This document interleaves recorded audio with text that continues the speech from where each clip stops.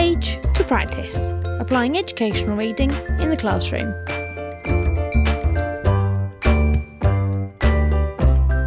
Join in the conversation using #PagePracticePodcast. From Page to Practice is a podcast focusing on the application of education research in the classroom. Each episode features a conversation with a different guest, teachers, authors, and others interested in education, talking about what the phrase "from page to practice" means to them and the importance of applying evidence to classroom practice.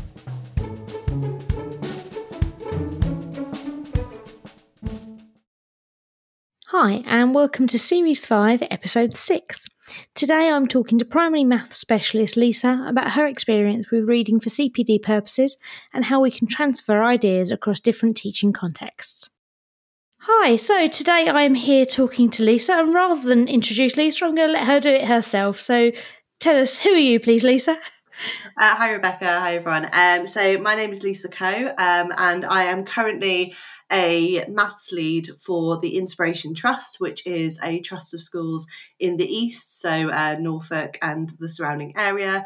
So what that means in kind of my day-to-day life is that I am in charge of primary maths across the schools that we have with us. So we are now up to 7 schools. We've literally just onboarded another school, so we're up to 7 schools. So I oversee the maths in all 7 of those schools. So what that means in day-to-day life is that I am working with teachers. I do a bit of teaching in the different schools, and I'm writing a curriculum for those schools as well. So yeah, very busy job.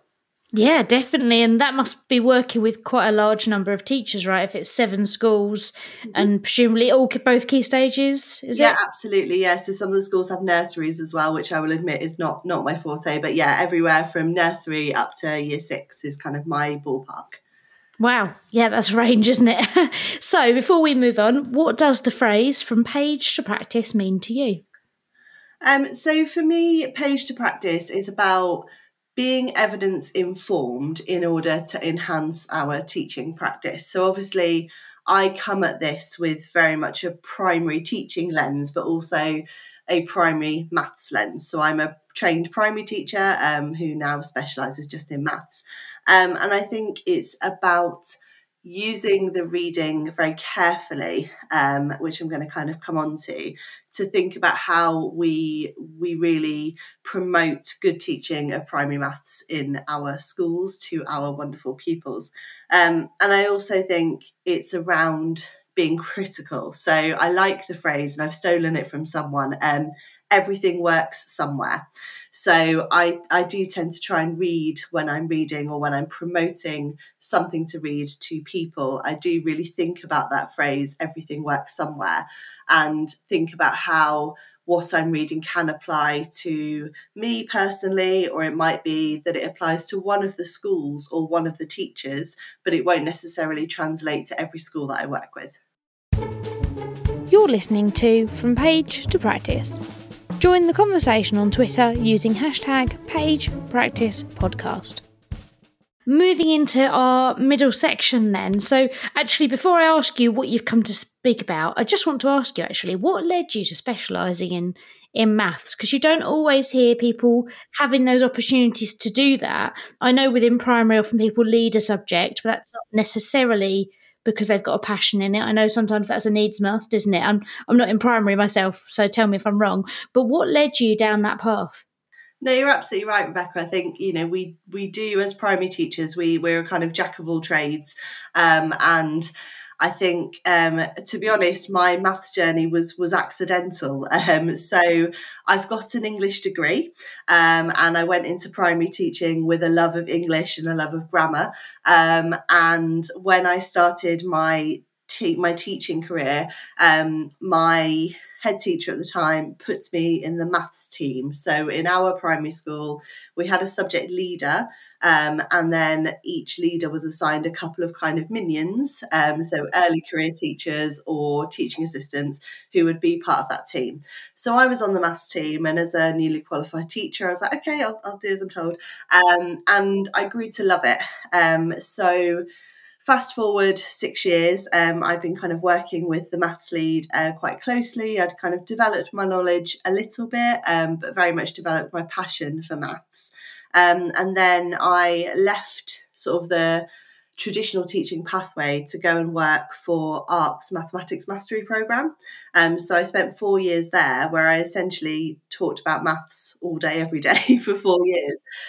So yeah, I think for me, it's around maths is something where I mean, I'm biased, but it's one of those subjects where once a child understands and has that light bulb moment, it is just the best thing in the world. And I do think that, in primary, we do have, it's developing, but we do have a sort of a lack of subject knowledge for some teachers in maths in particular. And so it's just something I became really passionate about leading and promoting. And so yeah, my accidental "we'll put you in the maths team" has led to me being now an expert in my field, which is really exciting. I just think that's great because actually often we end up in places that we didn't even expect, and to have done a degree in a completely different subject and then just by kind of chance end up in maths and go, actually, you know what, I find this really interesting, and have the opportunity to pursue that. Any early career teachers listening to go, oh, I've done something that I don't think is going to be that useful to me now, but to go, oh, I can actually channel myself in a different direction later if that's what works. I think it's a really good message for people to hear. Yeah, I agree. And I think, for early career teachers or anyone in their career, I think it is about just seizing those opportunities, because that's all it was for me. It was a case of when I decided that I didn't quite want to do sort of full-time class teaching, I wasn't sure what I wanted to do. I saw this job opportunity for mathematics mastery and thought, oh, that sounds fun. And I went for it, and if it wasn't for that and the wonderful opportunities I had there, I wouldn't be leading maths across the trust. And I've got some really other exciting opportunities coming up. So, it's very much about seizing those opportunities and seeking them out. Great. So to kind of go in the direction that I think we're wanting to talk about, what can you talk about in terms of reading related to primary maths? What made you say, yeah, I'd quite like to come on from Page to Practice to talk about this? So I started reading for education purposes very much when I joined Mathematics Mastery. So I'll quite happily admit that in my first few years of teaching, I didn't really read a lot, and I'm sure you hear that a lot, Rebecca. Oh yeah, absolutely. I think that there is a lot of pressure to just teach and to sort of get to know your craft. So my very first book that I read, like properly engaged with, was Craig Barton's "How I Wish I Taught Maths," and it's that and kind of what followed really got me thinking about primary maths specifically. So for anyone who doesn't know, and I'm sorry if I'm teaching everyone some things they know, but Craig Barton is a wonderful man, wonderful human being. He is a secondary maths teacher who has released a couple of books now. He's got various websites. He's spoken at a lot of things. He and his ideas are very popular, and what I'm about to say is there is nothing wrong with what he's saying. I loved his book. I got a huge amount out of it. But part of the problem with his work and subsequent works that you see today is that they are often very secondary focused. And so I kind of wanted to come and talk to you and kind of the people who are listening to this to talk about how we can take those ideas that are kind of secondary based and really think about how we can make those work for a primary classroom. So yeah, that's kind of what I wanted to sort of talk about, I suppose. Well, that's great because there are so many books out there, aren't there? But you're right, a lot of it can be very secondary focused, and it's good to know that actually that doesn't mean it's of no use to people in other contexts. I think we're getting better at it now, at knowing that you can read a book by a history teacher and work out how it could fit with English, or read a book about secondary maths and work out how to use it in primary.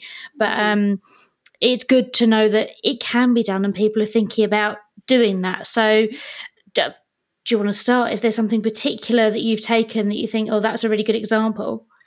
So to sort of carry on with the Craig Barton theme temporarily, so he talked about a huge number of ideas in how I wish I taught maths. So what I particularly loved about that book and why I find it so accessible is that he took a lot of research, and he mentioned so many people. Willingham springs to mind immediately. So Daniel Willingham, who, when I read Craig Barton's book, I'd never heard of Daniel Willingham. So he wrote various things, including Why Don't Students Like School, various other things. And so Craig Barton kind of took all that research and talked about it in a way that was very accessible, and then talked about, well, okay, I know that Willingham, I know that, this person says this about education, this person talks about long-term memory, this person talks about cognitive load, etc. What can I do, or what should I be doing in my maths classroom? And for me, those ideas, and there were lots of them, those ideas were brilliant, but again, they were very secondary focused. So, for example, he talks about this idea of silent teacher. Now, silent teacher is much more complex than I'm about to make it sound, but essentially the idea is that when you are modelling a procedure in maths, so say for example you're going to model the procedure of long multiplication to a child, you model that entire process in silence. You model it, you really kind of over egg what you're doing and kind of really emphasize certain things, but you do not say a word. And the idea around that is all linked to the idea of cognitive load and the idea of actually, that dual pathway, that we can't really listen and watch someone write at the same time and all of that stuff. So really, really good science behind it. But the silent teacher idea, and I have tried it out in various classrooms, for me, doesn't work at all in primary. Even I've tried it with year sixes sort of at the end of summer term, and they just find it really challenging. And so it's that idea of, I suppose, his book and others take this wonderful science and what we know about good education, but then the ideas that come out of that work for Craig Barton, and everything works somewhere. I'm sure some of my primary colleagues have had wonderful success with silent teacher, or with variation theory in the way that Craig Barton shows it. But for me, none of those ideas were working. So all of that kind of got me thinking about, well, what is it that we're doing in primary? How can we learn from our secondary colleagues, and what can we kind of apply to primary? So I suppose I started then looking at his ideas and looking at the science behind it and the understanding behind it.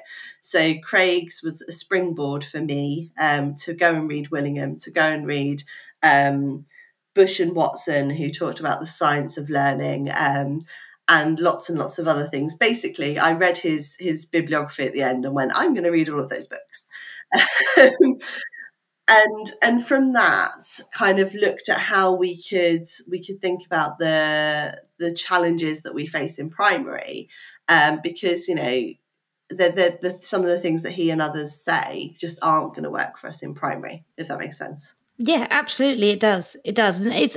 Have you got kind of, I don't know, is there a process you go through of working out, or how can I adapt this particular thing? Do you tend to take an idea and change bits of it, or do you kind of throw it out the window and start again? It's a really good question, and I think it depends. So if I give you a couple of examples, if that's okay, we stick with silent teachers to start with. I found that it worked if we broke it down into really tiny steps. So it worked if, rather than doing a whole process, we kind of did a tiny bit and then stopped and talked about it, and then we did a tiny bit more and then stopped and talked about it, which isn't really, I mean, that just looks like the general kind of the way that I would model something anyway. But perhaps a better example, and someone else that I'm going to name check a lot, is Pete Mattock. So Peter Mattock, again, for anyone who doesn't know who Peter Mattock is, he is another secondary maths teacher, another wonderful human being who does great work across mathematics, and he has written 2 books with a third coming out this year. So he wrote Visible Maths and Conceptual Maths. Visible Maths was first. And again, his ideas in there, Visible Maths and Conceptual Maths do similar things. So they essentially take key ideas from mathematics and look at how they can be represented and how they can be taught in a way to ensure deep understanding of a subject. So I don't know what your mathematics schooling was like, Rebecca, but if it's anything like mine, we very much learned a procedure. We learned how to do something. Yeah, sounds about right. Yeah, most people have, most people have a similar experience where, for example, long multiplication, you go onto the second row, you put a 0. Nobody really knows why we put a 0, but we were taught to do that.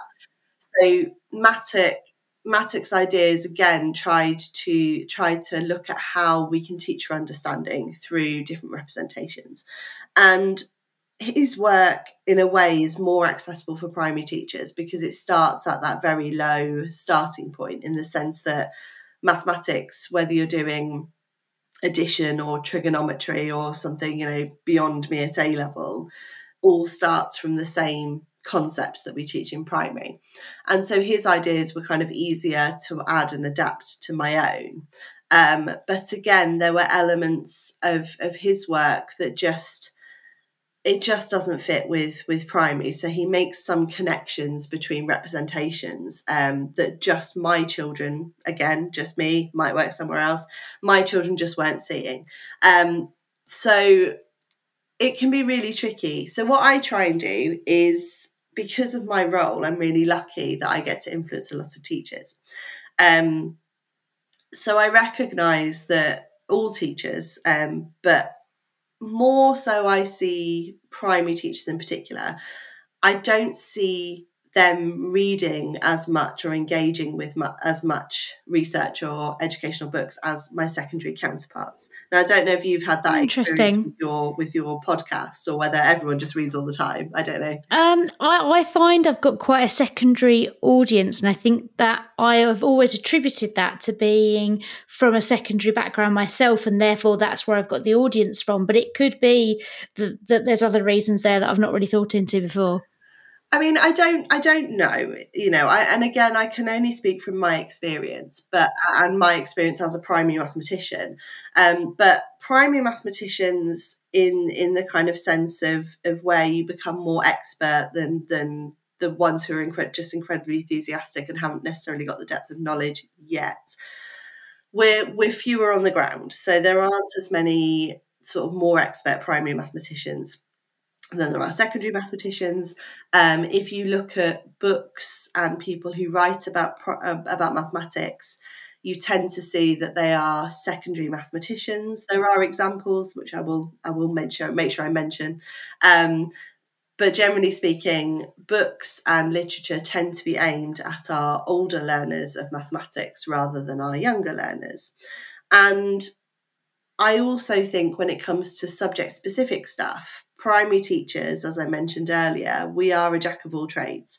And so actually trying to get a primary teacher to read something that can be quite deep, that can be quite time-consuming, about one specific subject when they teach, 13 different subjects, can be really challenging. Like they don't have time. Having been a class teacher, it can be really challenging.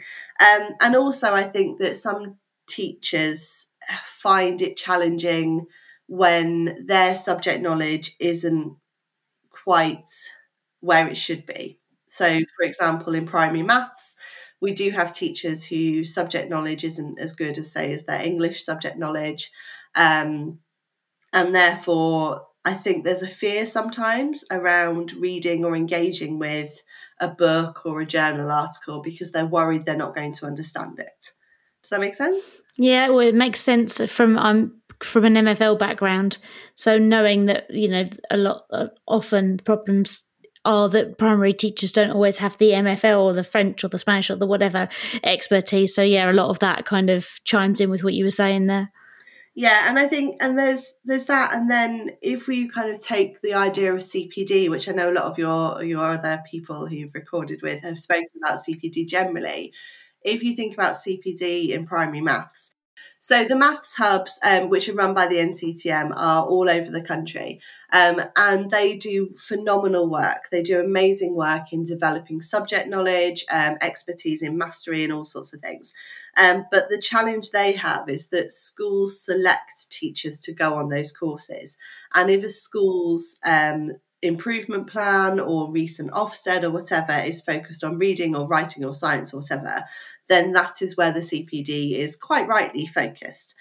So if you take the maths hubs out of the equation and think about self-selecting CPD, so where teachers choose to read a book or listen to a podcast or go to a conference, again, primary maths specifically is a real kind of, there's not a huge amount going on in primary specific maths. So you have things like the complete mathematics maths confs, which are brilliant. And if any primary practitioners are listening, you should absolutely go because they're great. But until relatively recently, they were very, very secondary focused with only a few options that really hit primary. If you think about podcasts, you've got Craig Barton's, again, amazing podcast, but that is usually focused on secondary. Or when it does reach down into primary, again, I'm not always hearing a primary voice. And you've got the wonderful Kieran Mackle's podcast, Thinking Deeply About Primary Education, which again is great, but isn't always maths focused. So you've got all of these things going on, and I think we, as a primary maths collective, we don't necessarily have those CPD options, and you might find that, I suppose, with MFL as well. There isn't necessarily a specific avenue for you to go down. Yeah, there's some networks for it, but not always the set specific route. Yeah. Yeah. And what is being done is brilliant. And, you know, I can't thank people like the MathsConf, Complete Maths people enough, because they are starting to represent primary people more. I can't thank people like Pete Mattock enough, who actually, you know, listen to and take on board the views of primary mathematicians before they write books and so on. It's all great. But if you're a kind of general class teacher who's teaching 13 subjects, and you can't find the CPD easily and clearly that says this is for a primary mathematician, then we have a kind of challenge there. So what I do in my kind of role, or whatever I'm doing really, is I make sure that I'm reading stuff and I'm thinking about things, and then that appears in whatever it is that I'm doing. So, for example, with the Inspiration Trust, I've developed their primary maths curriculum. So it's a bespoke curriculum that's written for the trust. And in it, I have made sure that I am influenced by people like Craig Barton. So there is elements of variation theory, which isn't his idea, but that's where I kind of was inspired to think about it from. I've used ideas from Chris McGrain, who wrote a wonderful book about mathematical tasks. And I've made sure that I've kind of distilled what he was saying about mathematical tasks and the importance of depth and variation, and I've made sure I've kind of included elements of that in the curriculum. And I've made sure that I've thought about representations and teaching for understanding, so influenced by Mattock and also by Ed Southall, who wrote a brilliant book, and just made sure that those things are included in a curriculum. So where you've got a time poor teacher who might not be able to read all these things, they can still see those things in what they're doing, what they're teaching, and what they're thinking about. That's such the last observation there, the time poor teacher. And it's a phrase I've said time and time again, I feel, recently. But what can we do for it? I actually started thinking earlier on when you were talking about, and it was ages ago now, adapting things from secondary into primary. And it got me thinking about, you know, we talk about these lethal mutations, how you start with a great idea from something and the key elements are what we need. And over time, things change and they've mutated into something that's not what it was in the first place. And then as we've gone on this conversation, thinking about, you know, you're passing this through to other teachers, how can we try and prevent those lethal mutations when you're asking teachers across an entire trust to implement these things that they've not necessarily read themselves. And now you might not have the answer to that. I totally get that. It's a bit of a challenge, isn't it, I think? I think it's an excellent question, and I think it's a multifaceted answer, and I'm not sure I have all the pieces yet. But I think part of it is around educating teachers where we can. So a couple of examples of that. So in the curriculum where I might use bar models, for example, for something specific, there are kind of teacher notes that support that. And so the hope is that a teacher will read that. And I've tried to be kind of concise as possible. I've not gone, Pete Mattock says, da, da, da, da, da. I've just gone, these are really good, use this. And I think, so that's kind of the first part. And I also think it's about making sure that in my role when I'm teaching, that I am also embodying those things and showing off those things. So I'm really lucky that when I get to teach, I often get to team teach or support other teachers in their roles. I get to support the individual maths leads within a school as well. So each primary school has their own kind of maths lead. So supporting them and getting them on board is a really good thing too. And I think outside of my role, I think this is going to sound arrogant and I apologize, but No, do it. I'm sure it's not. I think people like me I'm in a really, really lucky position that I get to talk about what I love all the time, and I get to do things like this. And I've been really lucky that I've done a couple of other podcasts, that I speak at conferences occasionally. And I think I kind of have a duty to talk about these things in a way that is accessible, in a way that makes sense to people, and in a way that kind of makes sure that somebody who doesn't necessarily have the deep subject knowledge that I do can kind of grasp and understand those concepts. And I think a lot of us in primary feel that way as well. I know Kieran talks a lot about making things accessible and making those kind of more complex structures and things understood. I know when I worked for Mathematics Mastery, we used to read a lot of research and kind of distill that and allow people when they came to induction training to kind of hear it in a different way. And I think people like Pete and like Craig do things like that. I think they really do make it accessible. That's not always the case with some people, but generally speaking, I think if you're going to put something out there, it needs to be in a way that is understood. There are so many amazing sort of bloggers that come to mind as well. So Colin Foster and Bernie Westercott both do mathsy things, and they are so easy to read in the sense that they're not full of jargon. You know, there's somebody who is perhaps a complete novice when it comes to teaching primary maths could pick it up and understand it. And I think that's because we have a duty to do that. I think people who have the time to engage with reading should then be able to pass that on, which makes me feel terrible because I do have a blog that is very lapsed. So maybe I should start that up again. Maybe that should be my resolution from this conversation.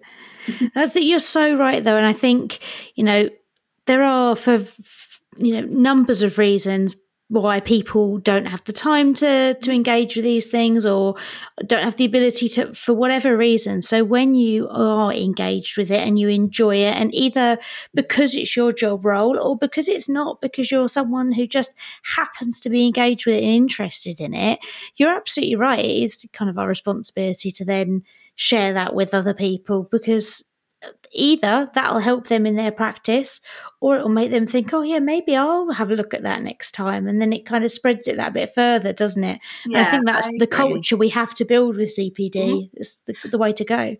Yeah, absolutely. And I think, self-selecting CPD, I know has its critics. I know that some people would argue that actually we shouldn't be spending our Saturdays or our evenings engaging over the conference or reading a book. And I understand that. And actually, again, in some ways, I'm lucky that I don't have children. I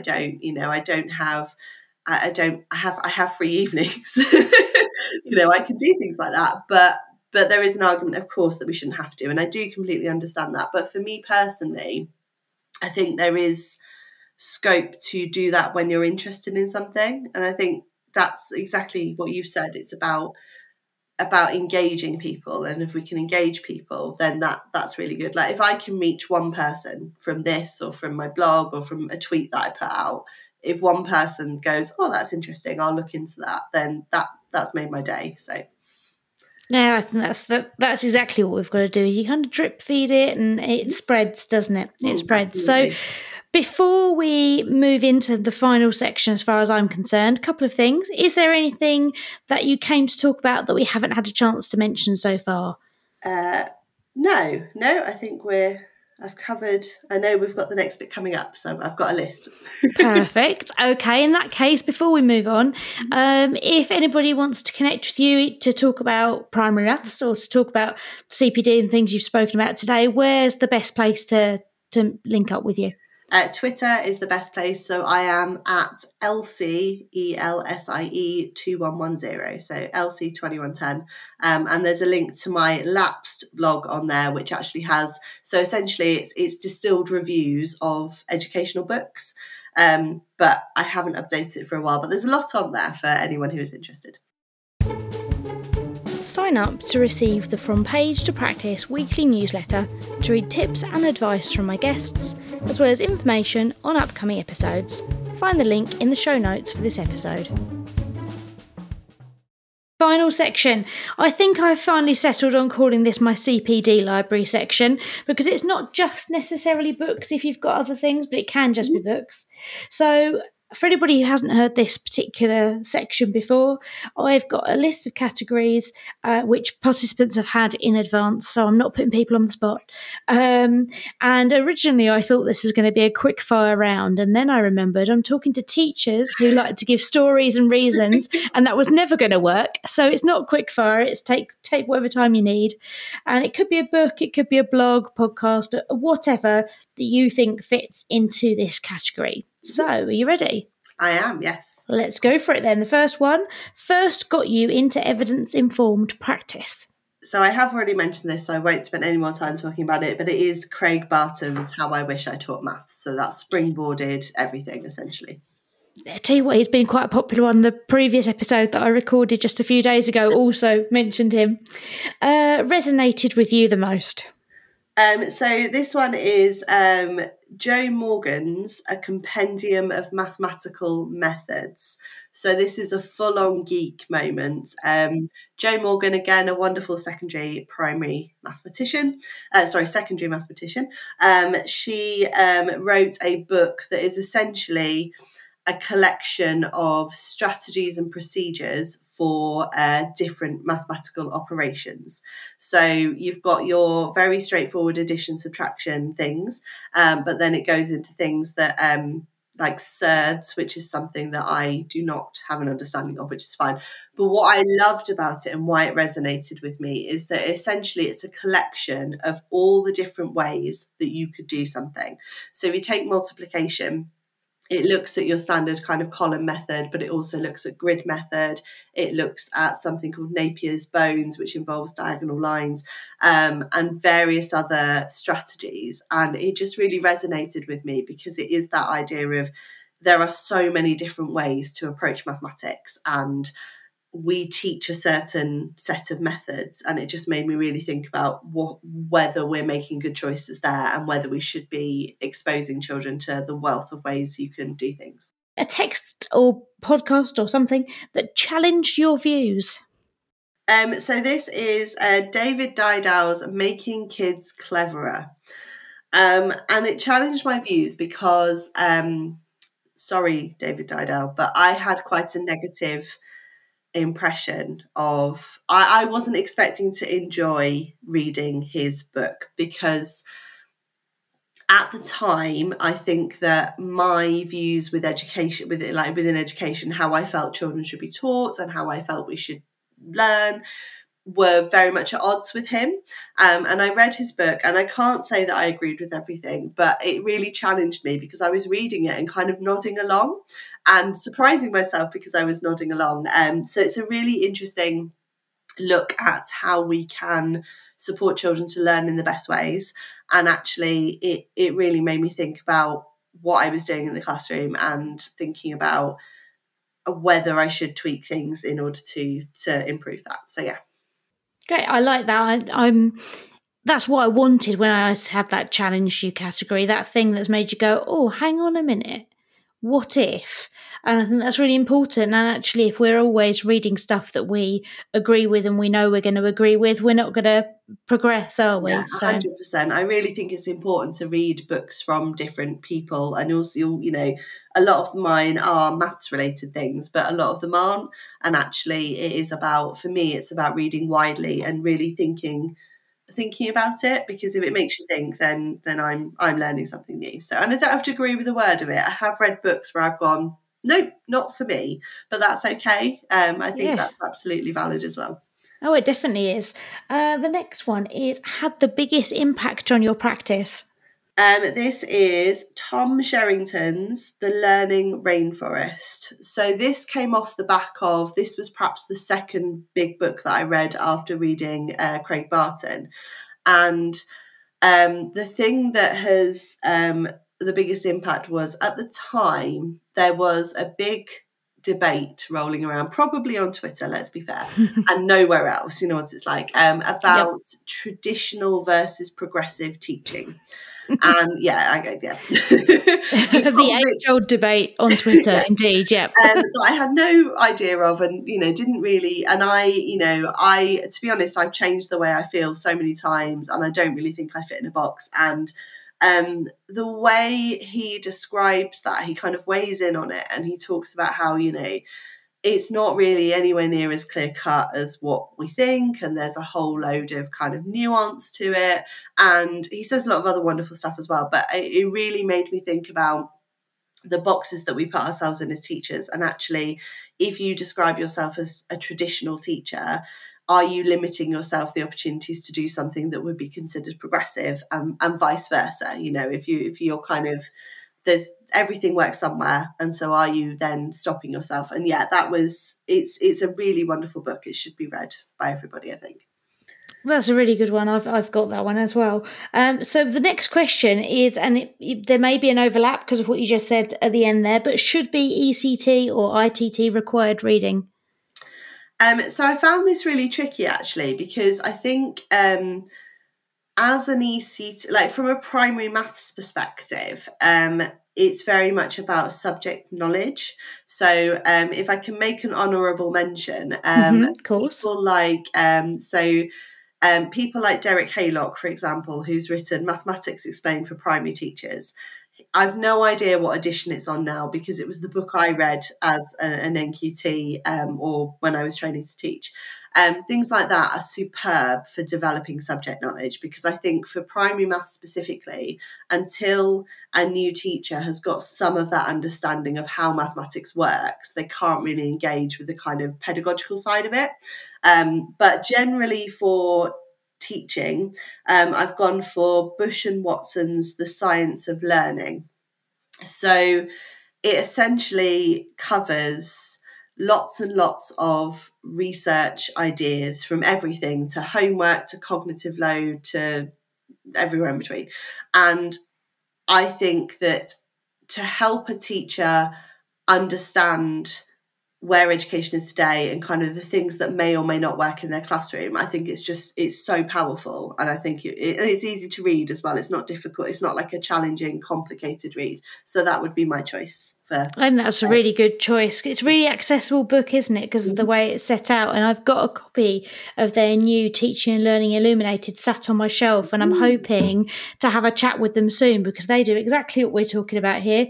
How do we get things from page into practice? So, Yeah. you've And given it's me an just opportunity to mention it.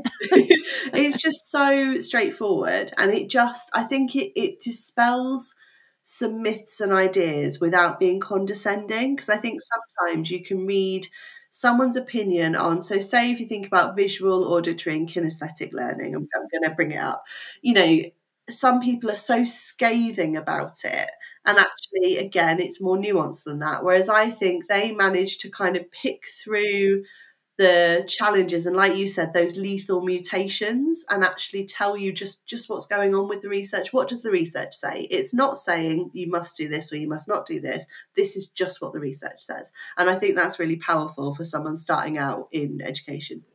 Yeah, no, I really like that book. Where am I up to? Inspired you.